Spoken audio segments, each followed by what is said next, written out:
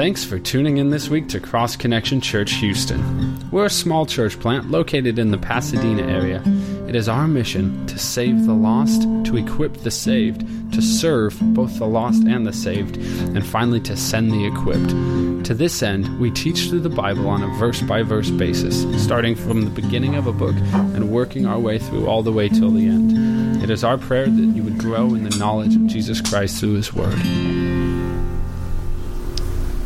Well, this morning we're going to look at one of my favorite Bible characters in the Bible, and I was initially drawn to this person as a kid because I share their name. For those of you who have a name of someone in the Bible, I'm sure that you were interested in that person, want to know about that person and how that relates to you. My full name is Matthew Stephen McGoldrick, and so Matthew, obviously the Gospel of Matthew, the author of that Gospel, I wanted to know about him, but I also wanted to know about Stephen, who is the person that we're going to be focusing on this morning in Acts chapter 6 and 7. And, so as a kid, I was interested in that. But as I got older and I started studying these different individuals that I was named after, especially Stephen, I was just blown away by his life and the man of God that he was. And I just saw, so many great things about him. And so as we look at his life this morning, I'm convinced that you will see, this man, Stephen, is a great example to us and a great godly man that we see here in Scripture. And so last week at the beginning of chapter 6, as we looked at that, we saw the first mention of Stephen in the Bible, and we noted some important things about him. If you remember, there was a problem with some of the widows in the church being neglected,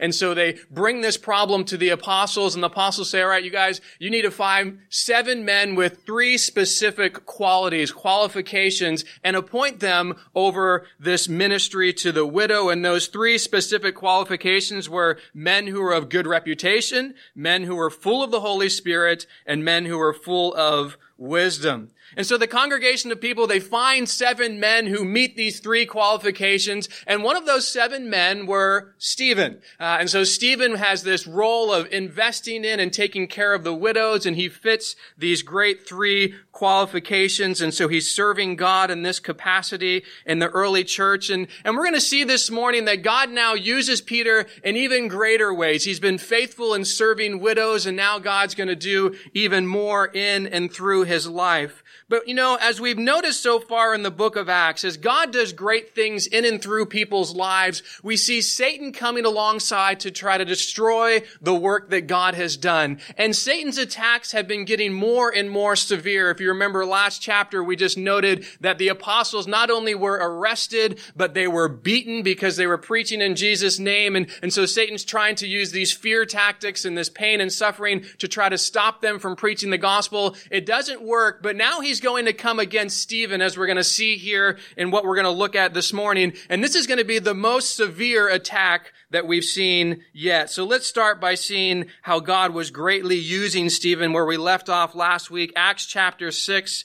starting in verse 8, and it says this: "And Stephen, full of faith and power, did great wonders and signs among the people."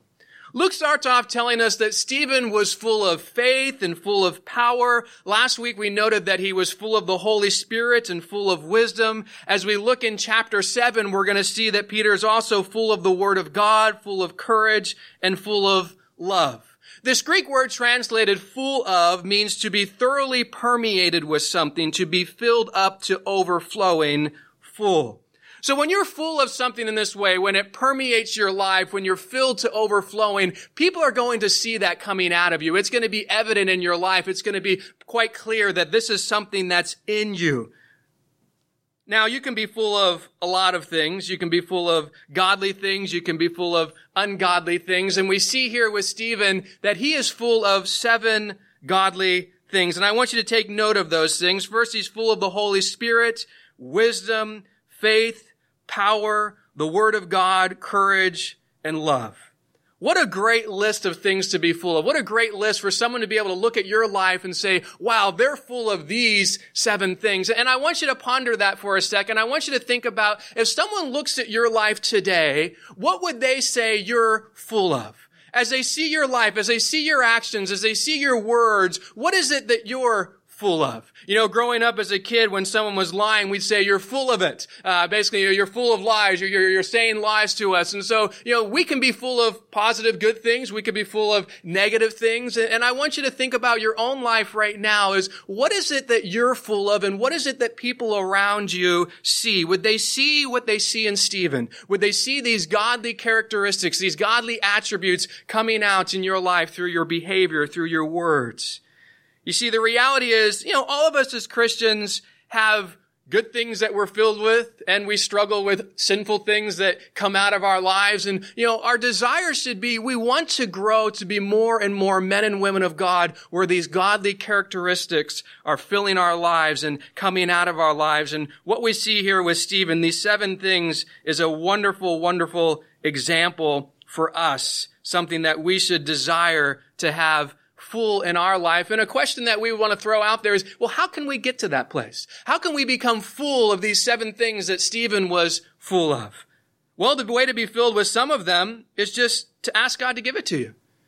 The simple ways. We have the Holy Spirit. We have wisdom. We have power.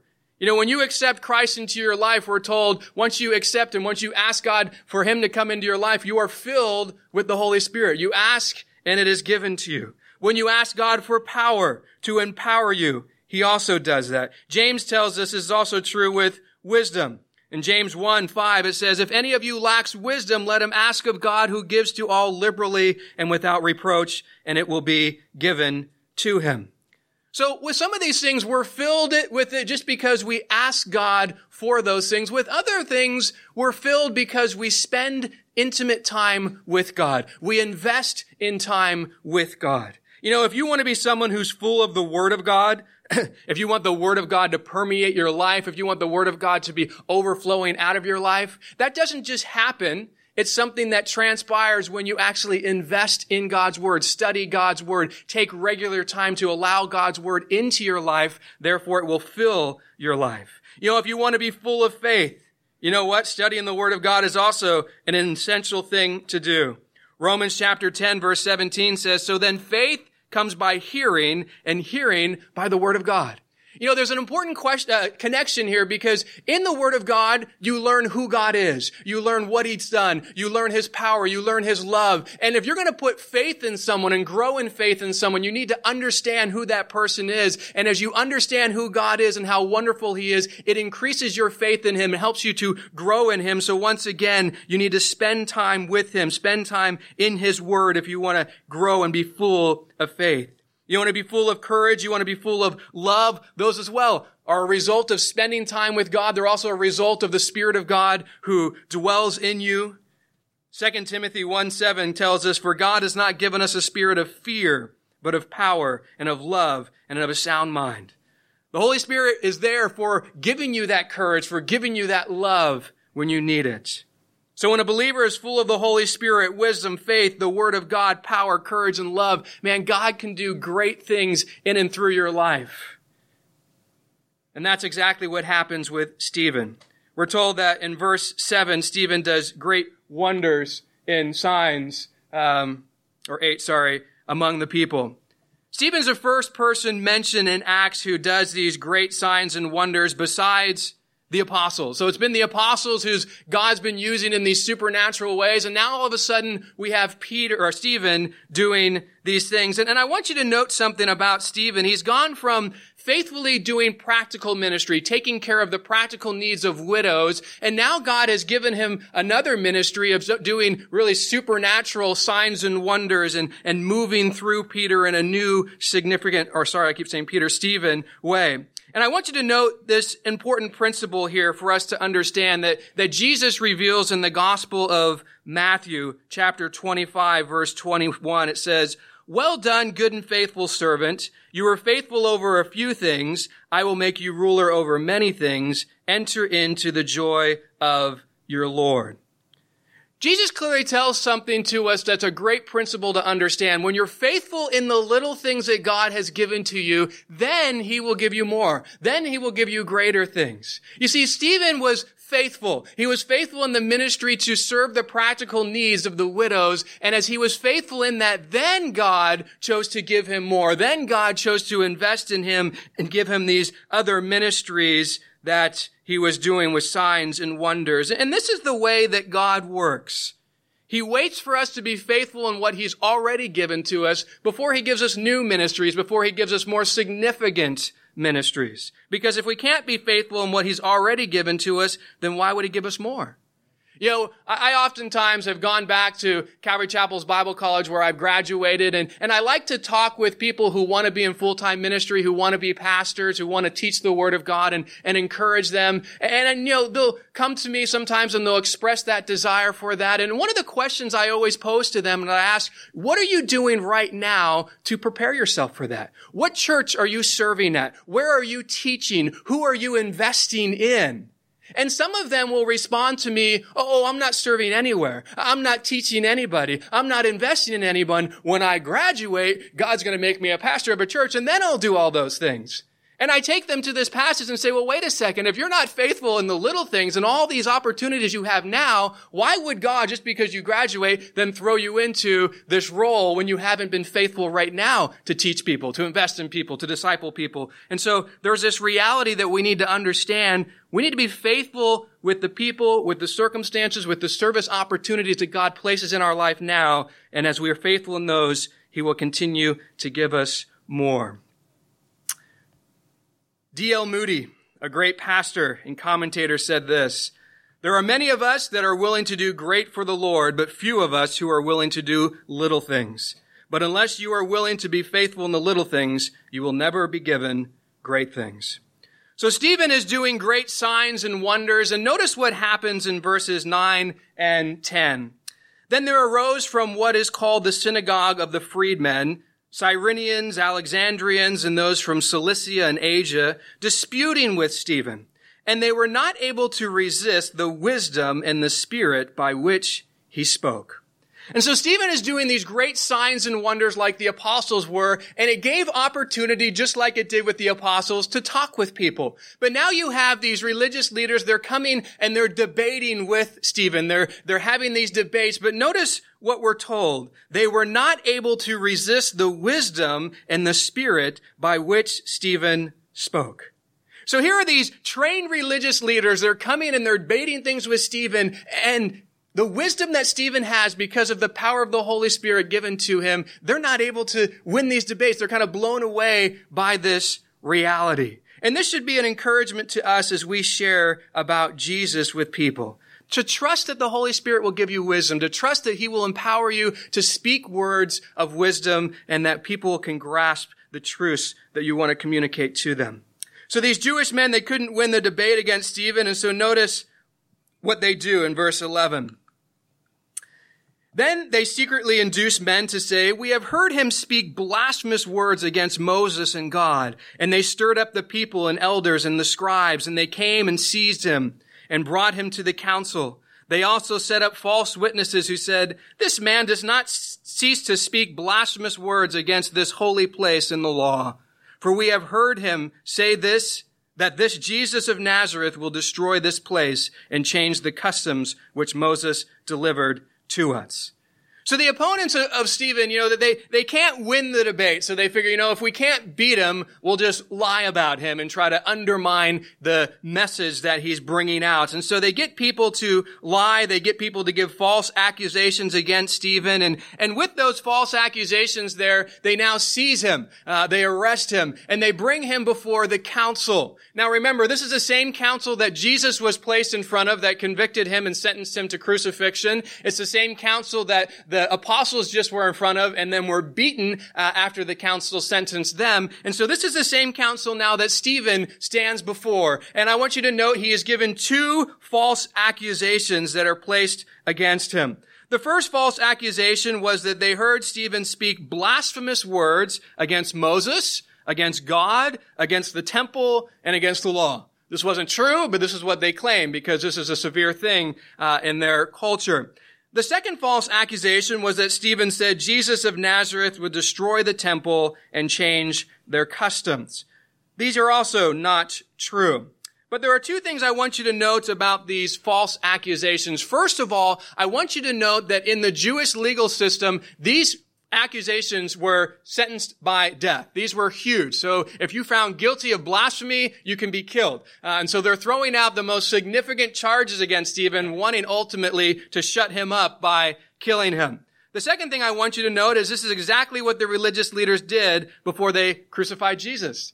They didn't have anything against Jesus, so they had to get people to lie about Jesus, and they bring these false accusations against Jesus, and blasphemy and destroying the temple were two of the ones that they threw against Jesus. You know, you're in a good place when people are treating you like they treated Jesus, because it shows that you're living like Jesus, and that's something that we see and will continue to see in the life of Stephen.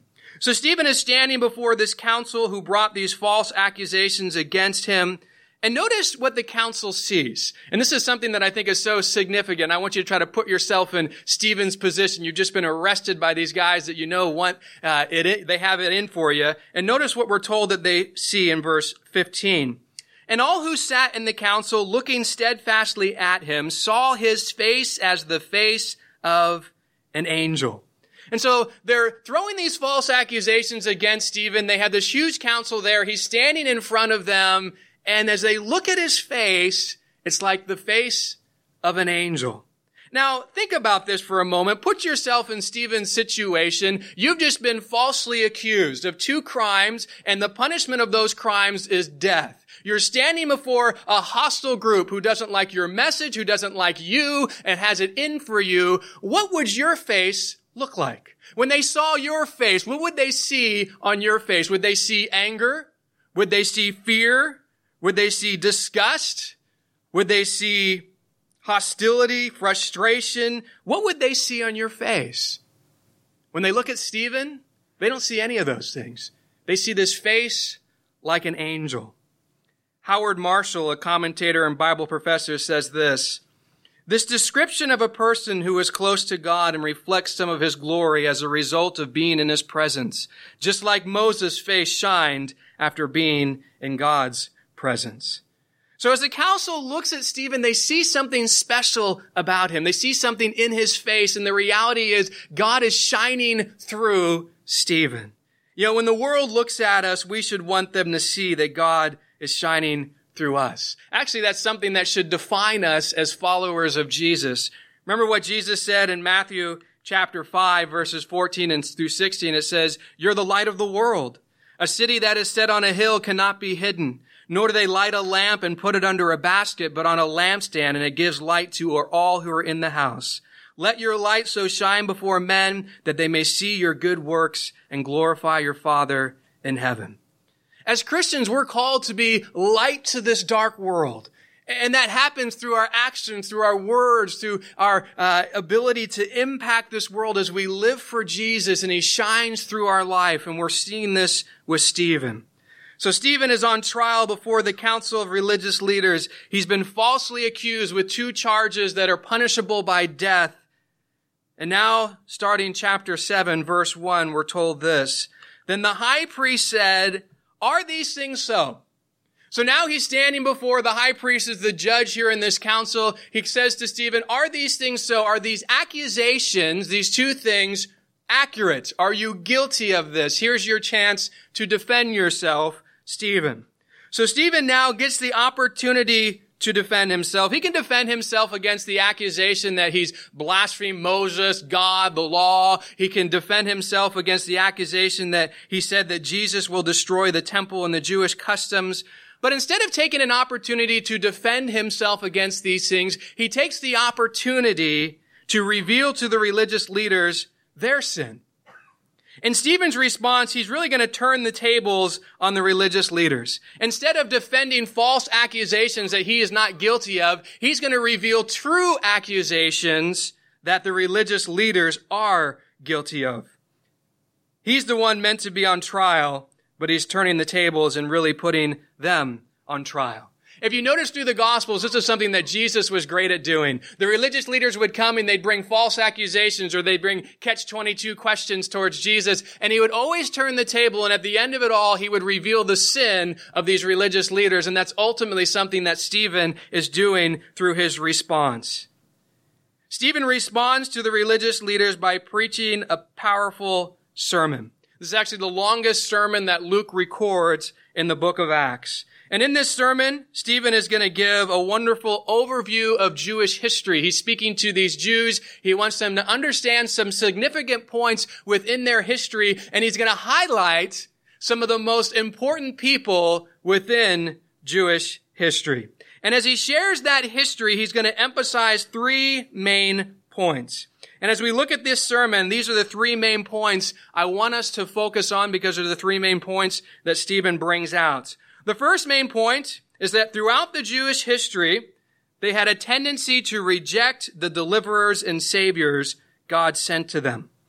The second main point is that throughout the Jews' history, God has done great work in places other than Israel. This is important. Throughout the Jews' history, God didn't just work in the Promised Land. He didn't just work in Israel. He worked in lots of other places through the Jews. And this is an important point because the Jews at this time, they tended to think God's blessing, God's favor were all connected with being in the Promised Land. If you're not in Israel, sorry, you don't have those things. And so, throughout their history, Stephen's bringing up, well, actually, God's done a lot of blessing outside of the Promised Land. The third main point of Stephen's sermon is that God dwells everywhere, not just in the temple. God's presence was with these founding fathers of Judaism outside of the Promised Land, outside of Israel, outside of the temple. The Jews at this time believed that the only way you could really have a relationship with God was through the temple.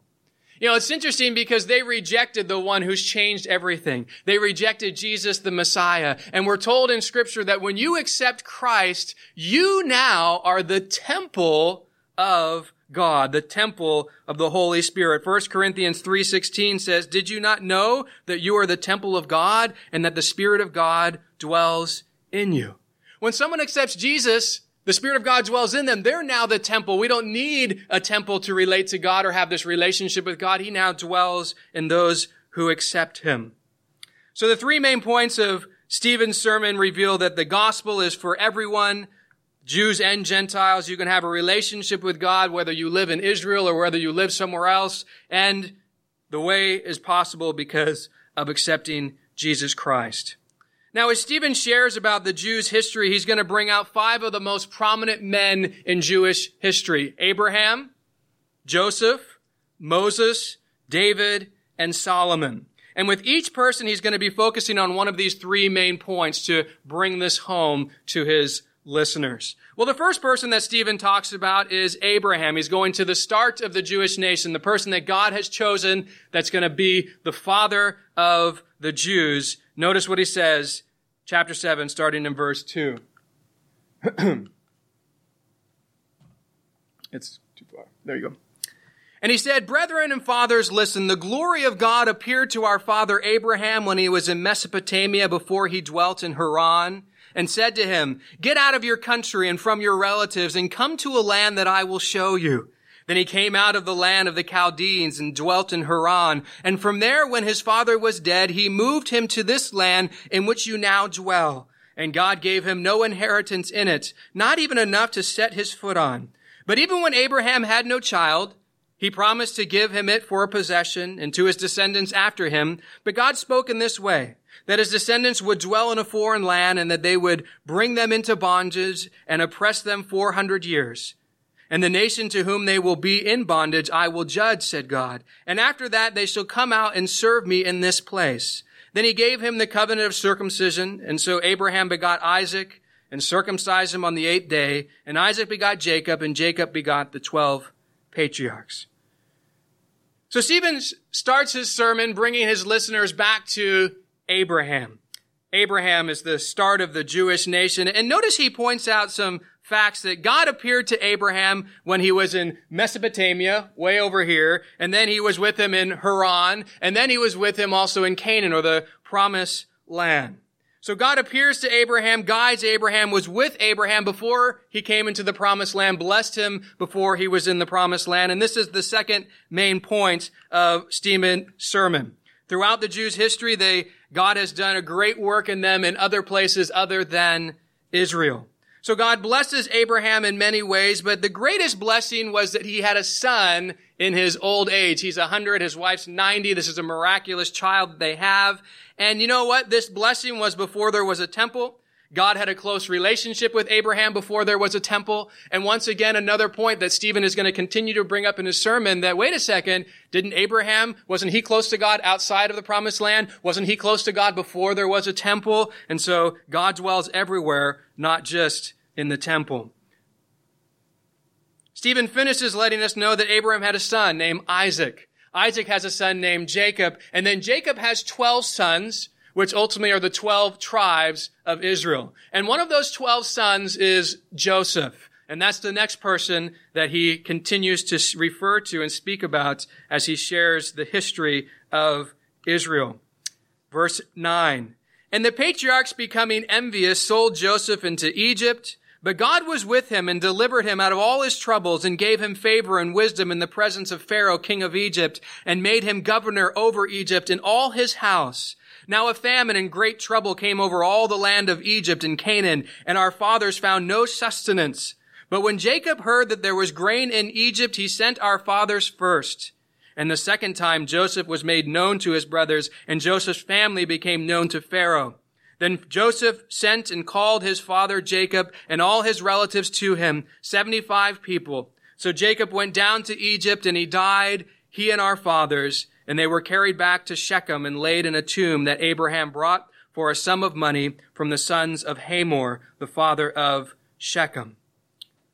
So Stephen reveals the patriarchs, who were Joseph's 10 older brothers. He's still going to have Benjamin, his younger brother. But the 10 older, they were jealous of Joseph, and they sell him into slavery to Egypt. And as Joseph is in Egypt, God blesses him. God delivers him from things and makes him ultimately second in command to Pharaoh in Egypt. He's now governor over all of Egypt and all of Pharaoh's house. Now, the book of Genesis gives all the details of why his brothers are envious of him, what happens as he goes to Egypt, how God delivers him, how God raises him up. I don't have time to get into all the details, but if you do want to know the details, I encourage you, go read through Genesis. It's a great story. But just like with Abraham, Stephen is emphasizing God's presence with Joseph the whole time.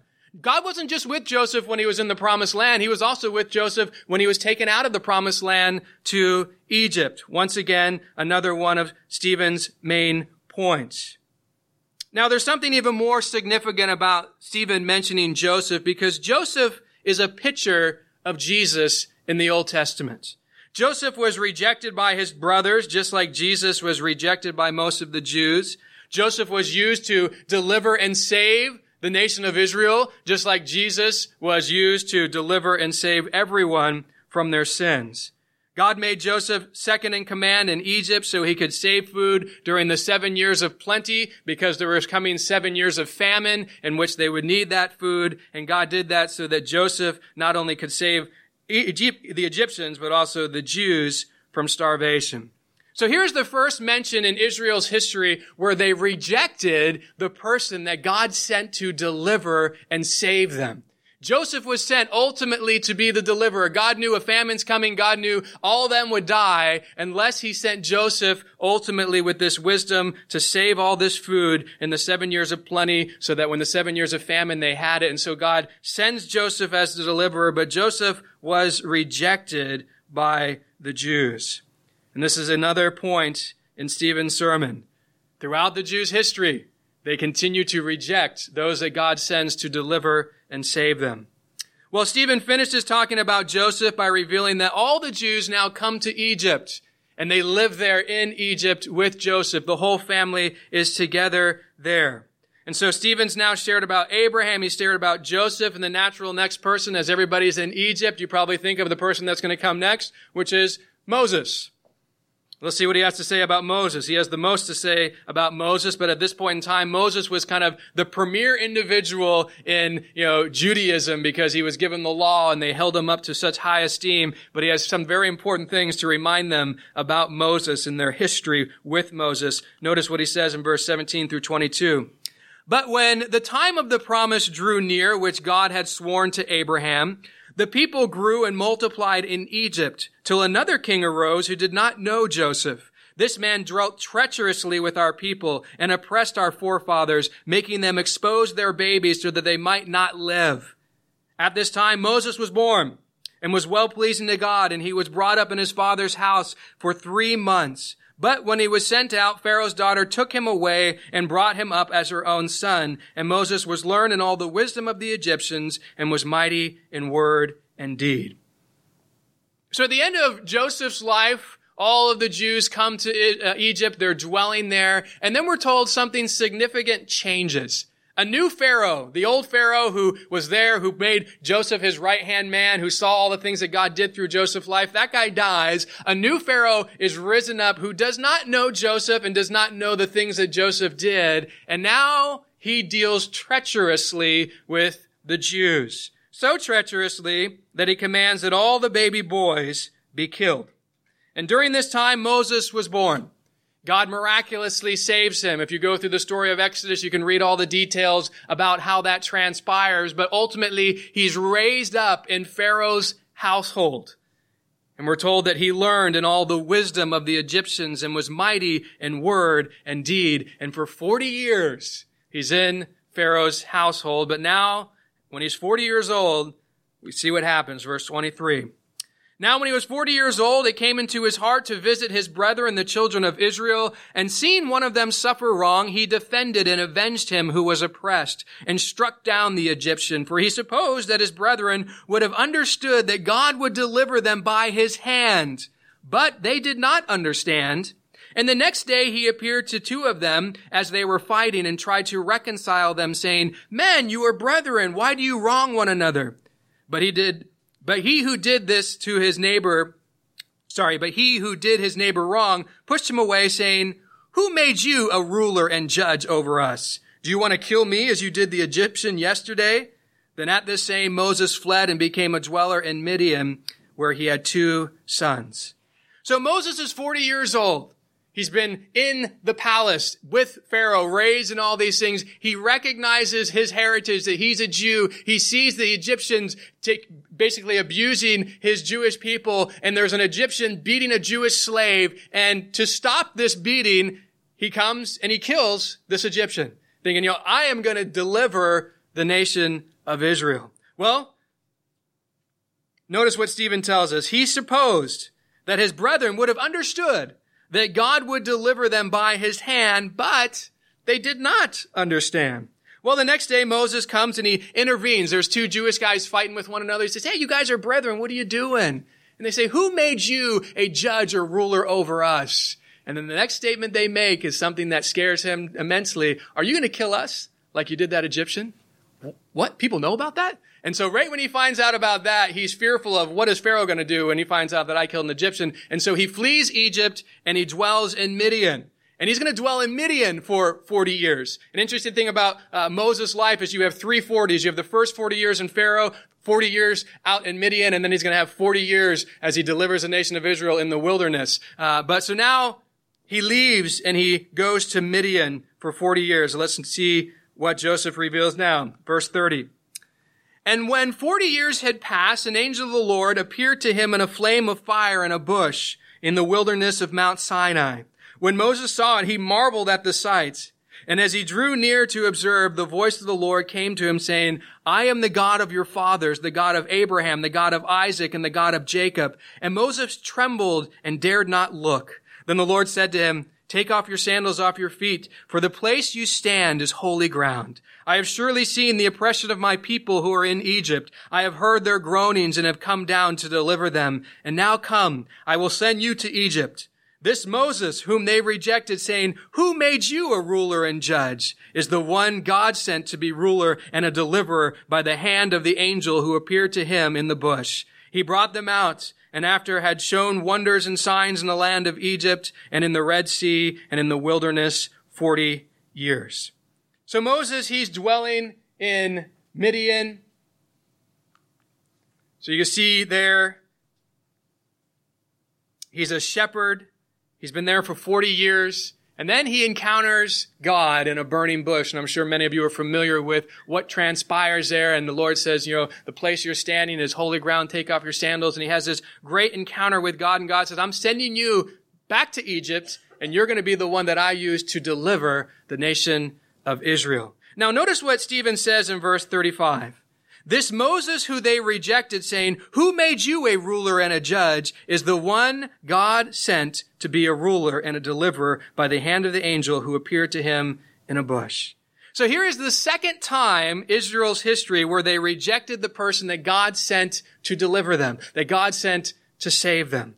They reject Moses. They reject he had any right to rule over them and to judge them. And then once again, this is one of Stephen's three main points. Throughout the Jews' history, they had a tendency to reject the deliverers and savior that God sent to them. But notice something else. God meets with Moses in Midian. He powerfully uses Moses in Egypt, and he's with Moses for 40 years in the wilderness. And as you can see from this map, none of those places are in the promised land. And so once again, Stephen reminding them, look how God worked in you, and not only in Moses, but in all of Israel, in places other than the promised land. Well, Stephen isn't done focusing on Moses because he's going to reveal that, you know what? After God used Moses immensely in the wilderness, they still reject him again. Verse 37. This is that Moses who said to the children of Israel, the Lord your God will raise up for you a prophet like me from your brethren. Him you shall hear.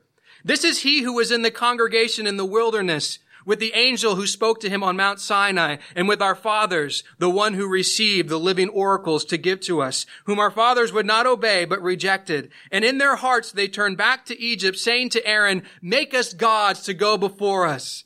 As for this Moses who brought us out of the land of Egypt, we do not know what has become of him. And they made a calf in those days, offered sacrifices to the idol, and rejoiced in the works of their own hands. Then God turned and gave them up to worship the host of heaven, as it is written in the book of the prophets. Did you offer me slaughtered animals and sacrifices during 40 years in the wilderness, O house of Israel? You also took up the tabernacle of Moloch and the star of your god Remphan, images which you made to worship, and I will carry you away beyond Babylon. So Stephen says, hey, this Moses who said to the children of Israel, the Lord your God will raise up for you a prophet like me from your brethren. Him you shall hear. Moses gave a prophecy. He said, you know what? There's going to be someone coming just like me, a prophet just like me. He's going to be raised up among you, the Jews. Listen to him. Moses is speaking of Jesus, the coming of Jesus. He's going to come. That's the one you need to listen to. But just like Israel rejects Moses, they're also going to reject Jesus, who's the prophet that Moses spoke of. Now remember, while Moses is there in the wilderness, he does something very significant. He goes up Mount Sinai to get the 10 Commandments. And as he's up in the mountain getting the 10 Commandments, the nation of Israel turns away from God. Instead of, oh Lord, look at what you just did in Egypt, and you delivered us, and you parted the Red Sea, and you brought us here, they come to Aaron. And they say, Aaron, make us an idol. And Aaron makes this golden calf, and they start worshiping it. And I find significant, Moses comes down from the mountain, and he's speaking to Aaron, and probably thinking, what in the world is going on? What are you guys thinking? What are you guys doing? And Aaron, in this classic response, is just like, I don't know what happened. We just put gold and this calf just came out miraculously. I don't know how it happened. And now we just were worshiping it. But, so this is what transpires. They start worshiping another God. They reject once again Moses, the one that God sent to deliver them. The third time in Israel's history where they rejected the person that God sent to deliver and save them. So Stephen shares about Abraham, about Joseph, about Moses, and now he's going to share a tiny little bit about David and Solomon. Let's see what he has to say, verse 44.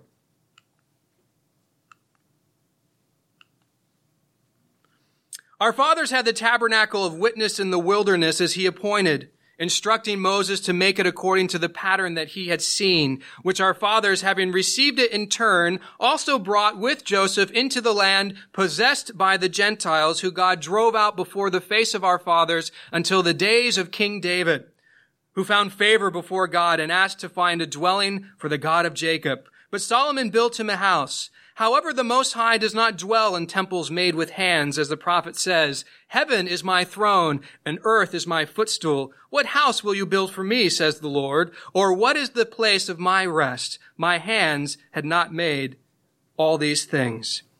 Stephen reveals that in Israel's history, they had the tabernacle, starting in the time of Moses, and they also had King David, who said, you know what, God, we have this tabernacle. It's a tent. We tear it up, put it back down. We move, we put it back up. We want something permanent for you. I want to make you a dwelling place that's a home that's permanent for you. And God loved the heart of David to build the temple, but he said, you know what, David, you have shed too much blood. You're a man of war. So your son, Solomon, the next king, he's going to be the one that gets to build this temple. And so from Moses all the way to Solomon, you have the tabernacle, and then from Solomon all the way to Jesus, you have the temple.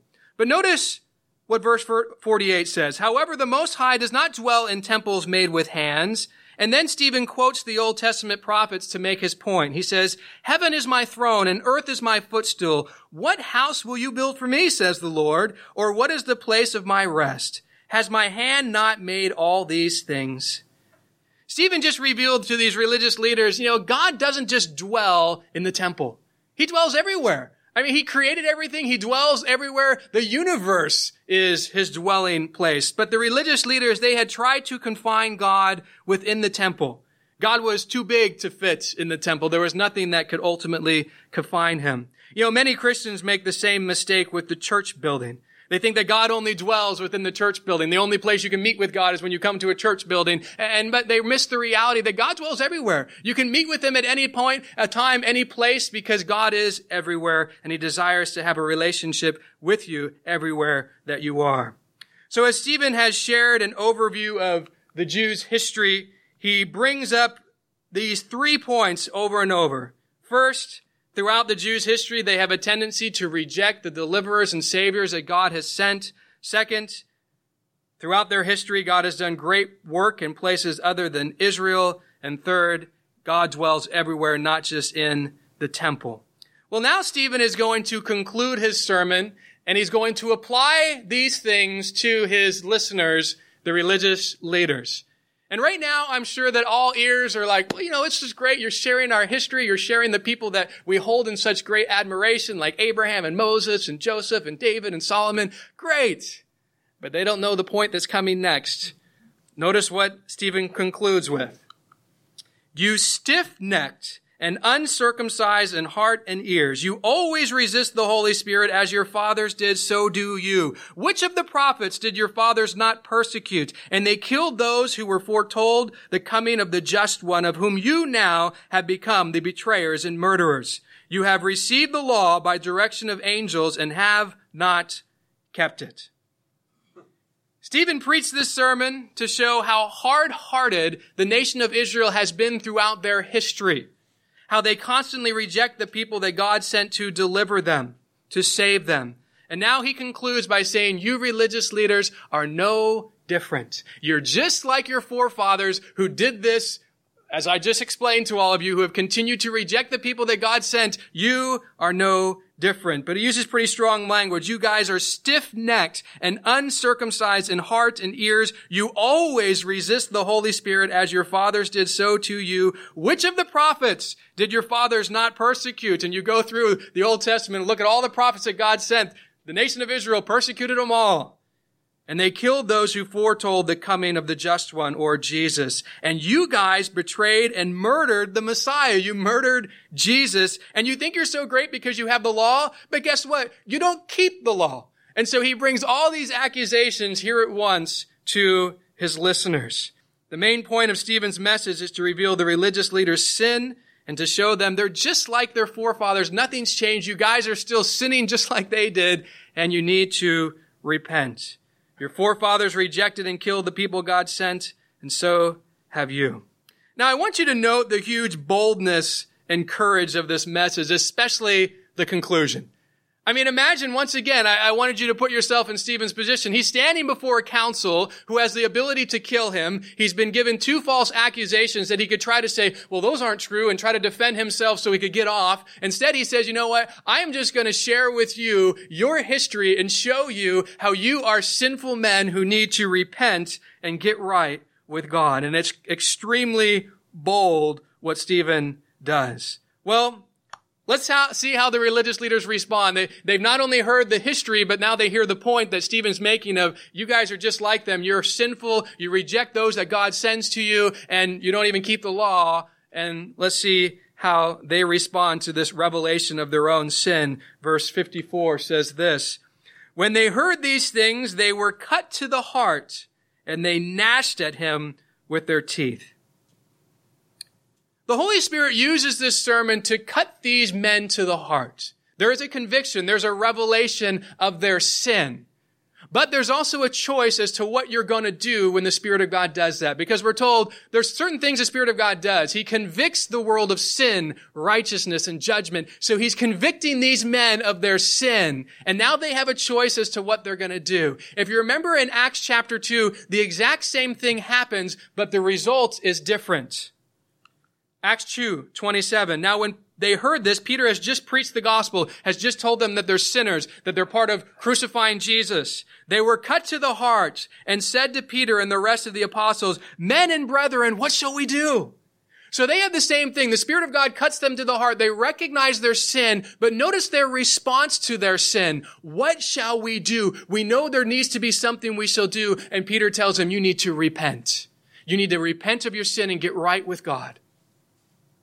Whenever the Spirit of God convicts us of sin, reveals sin in our life, that is the ultimate desired result, that we would repent and get right with God. But there's a reality. We have a choice to make. When we're cut to the heart, when we're convicted of our sin, we can either repent of it and get right with God, or we can harden our heart like we see here with the religious leaders. They do not repent. They do not recognize or willingly accept their sinful states and want to do something about it. Instead, we're told that they gnash with their teeth at Stephen.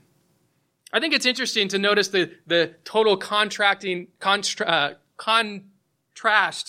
between Stephen and them. Because notice, when Stephen's put on trial, his face is like the face of an angel.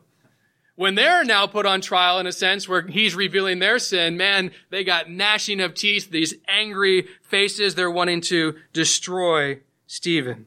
And it once again just shows kind of what's inside of them. So as the religious leaders are gnashing at Stephen, notice what Stephen, we're told, what he sees, verse 55 and 56. But he, being full of the Holy Spirit, gazed into heaven and saw the glory of God and Jesus standing at the right hand of God and said, look, I see the heavens open and the Son of Man standing at the right hand of God. Before we get into what Stephen sees, we're reminded of something very important. Stephen, full of the Holy Spirit. All that's happening now, this wisdom, this power, this ability to stand courageously, the source of being able to preach this message is because he's full of the Holy Spirit. The Spirit of God dwelling in him empowered him to be able to do this. And I want to encourage you, you have the same Holy Spirit that Stephen did. You have the same Holy Spirit the apostles did. We can do the things that they did. God can empower us to boldly stand before our foes and proclaim the wonderful truths of God and the fact that people need to accept him. But notice what Stephen sees. We're told that he saw the glory of God and Jesus standing at the right hand of God. Now, it's interesting to note because throughout the Bible, we usually see a reference to Jesus sitting at the right hand of the Father. But now Stephen says, I see Jesus standing at the right hand of the Father. Most commentators believe that Jesus is literally standing for the first martyr, because we're going to see soon Stephen's not going to make it much longer than this, and receiving Stephen into heaven. And so when Stephen says that he sees Jesus standing at the right hand of God, the religious leaders, they get more angry, they get more crazy, and notice how they respond. Verse 57. Then they cried out with a loud voice, stopped their ears, and ran at him with one accord, and they cast him out of the city and stoned him. And the witnesses laid down their clothes at the feet of a young man named Saul.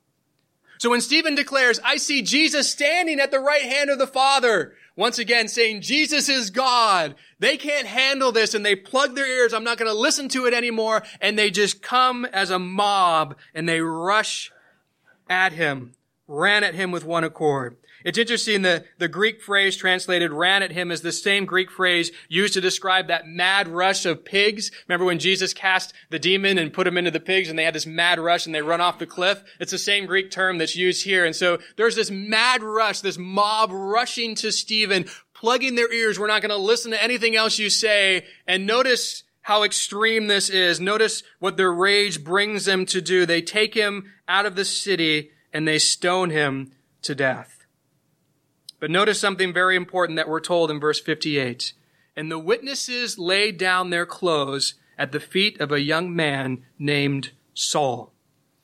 This is Saul, who's later going to become the Apostle Paul. And the reality that they're laying garments at his feet show that he's really the one presiding over this. He's the one who's like, hey, all right, we're all going to go kill Stephen right now. So Saul's the man in charge here, and he's the one there executing Stephen. And when we get into next chapter, we're going to see he does a lot worse. But notice the response. Stephen is now getting stoned to death. This isn't a quick process. You're hit with a lot of stones and obviously a miserable, horrible way to die. But notice what he does in verses 59 and 60. And they stoned Stephen as he was calling on God and saying, Lord Jesus, receive my spirit. But notice this in verse 60. Then he knelt down and cried out with a loud voice, Lord, do not charge them with this sin. And when he had said this, he fell asleep. Once again, I want you to put yourself in Stephen's situation. You're now placed in this position where these angry mob has grabbed you. They pull you out of the city. They're grabbing stones and they're throwing them at you to kill you. How would you respond to this group of people? What would be your thoughts to this group of people? What would you say to a group of people doing that to you? Well, notice what Stephen says. Lord, do not charge them with this sin. Stephen displays the same forgiving and loving attitude and heart that Jesus had. Remember when Jesus is on the cross? Forgive them, Father, for they know not what they do. Stephen, as he's there being stoned to death, Lord, do not charge them with this sin. The love and forgiveness that Stephen shows to his enemies is an amazing example to us, and it's something that Jesus commands of every follower of him. Matthew chapter 5, verse 44. Back up, please. But I say to you, love your enemies, bless those who curse you, do good to those who hate you, and pray for those who spitefully use you and persecute you. Notice Stephen does all of these things. He loves his enemies. He did good to those who hated him, and he prayed for those who spitefully used him.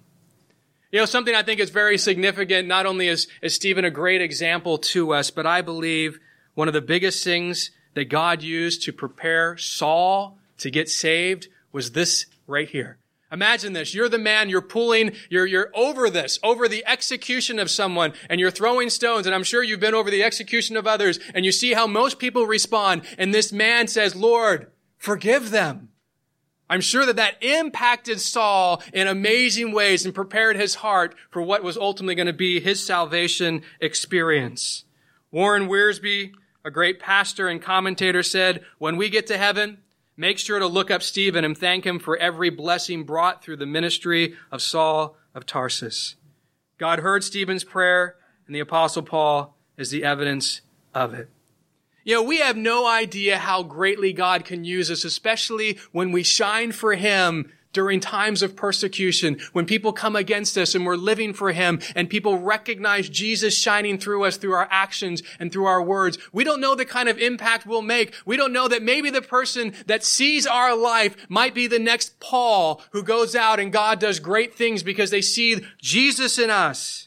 And it makes such an impact on them and helps prepare them to receive the wonderful good news of Christ.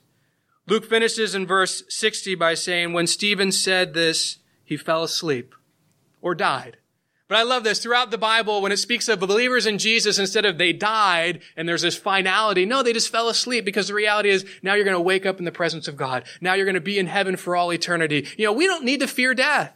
When you have accepted Jesus Christ, there's no fear of death, because this world is as bad as it will ever get for us. When we get to heaven, there's no more sin, there's no more sadness, there's no more suffering. So we should look forward to, hey, when it's all done here on this earth, things are going to get so much better for us. There's no need to fear death.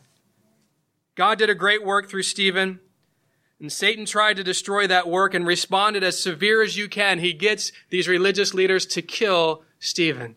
But just like with the death of Jesus, and the religious leaders thought, finally, we're done with this man. Finally, all this is done. We're not going to have to deal with it anymore. No. The death of Jesus sparked a huge move of God. And the death of Jesus is now going to take the gospel out of Jerusalem, out of Israel, and it's going to start spreading where God had always intended it to spread throughout the rest of the Gentile world.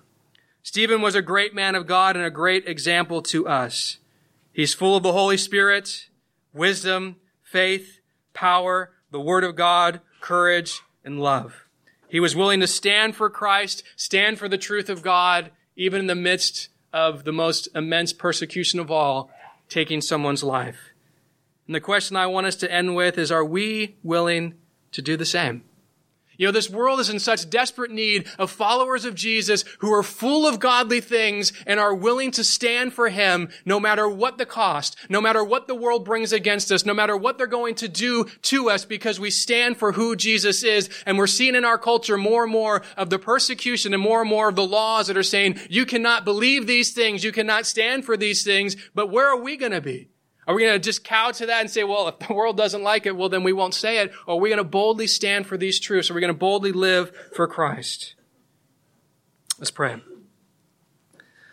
Father, we are grateful to see a man like Stephen, a man who willingly gave his life for you, a man who boldly stood for you, a man who proclaimed to a hostile crowd a message that they needed to hear.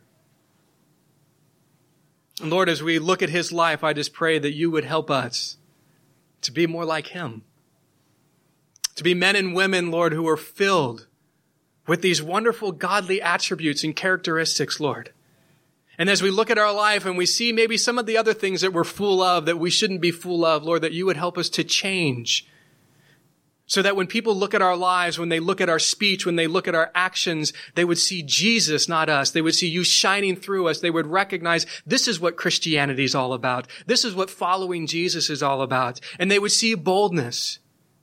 They see a willingness to stand in the midst of a culture who's rejecting you and say, we will not reject you. We will stand for you. We will live for you. Regardless of what comes our way, regardless of what people are going to say or do, let us be bold like Peter and ultimately willing to lay down our lives if that is necessary. If you're here this morning,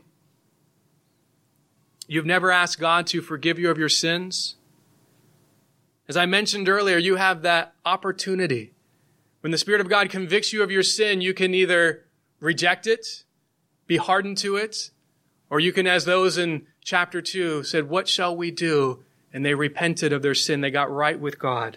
If you've never accepted that Jesus Christ died on the cross for your sin, if you've never accepted that He rose from the dead to conquer sin and death, I want to give you that opportunity to do that this morning. So if you're here this morning and you've never done that and you want to do that, I'm just going to ask you to raise your hand as everyone's eyes are closed, their heads are bowed. I just want to pray for you. If you've never done that, I want to give you that opportunity today. Anyone want to do that? Please raise your hand.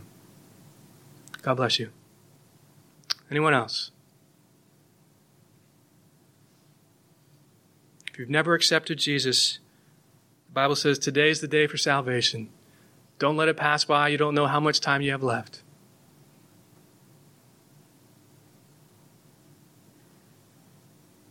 I just want you to repeat a prayer just with me in the quietness of your heart. God, I admit that I'm a sinner. I believe that you died on the cross for my sins.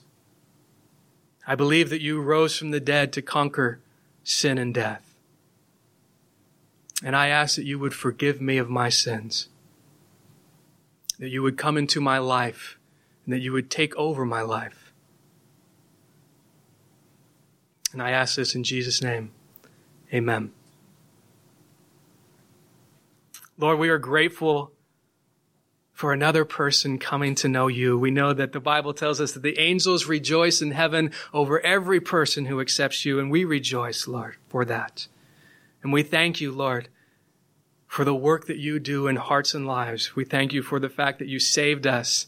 And Lord, help us to respond to what you've done for us. And like Stephen, Lord, to be bold for you, to live for you, to show that we love you by not denying you, but by living lives that glorify you. We love you. We thank you. We praise you. And Lord, we just want to finish up today with one more opportunity just to worship you with song. We ask this in Jesus' name. Amen. Why don't we stand one last time? We'll finish in a song of worship and just remember how great God is to us.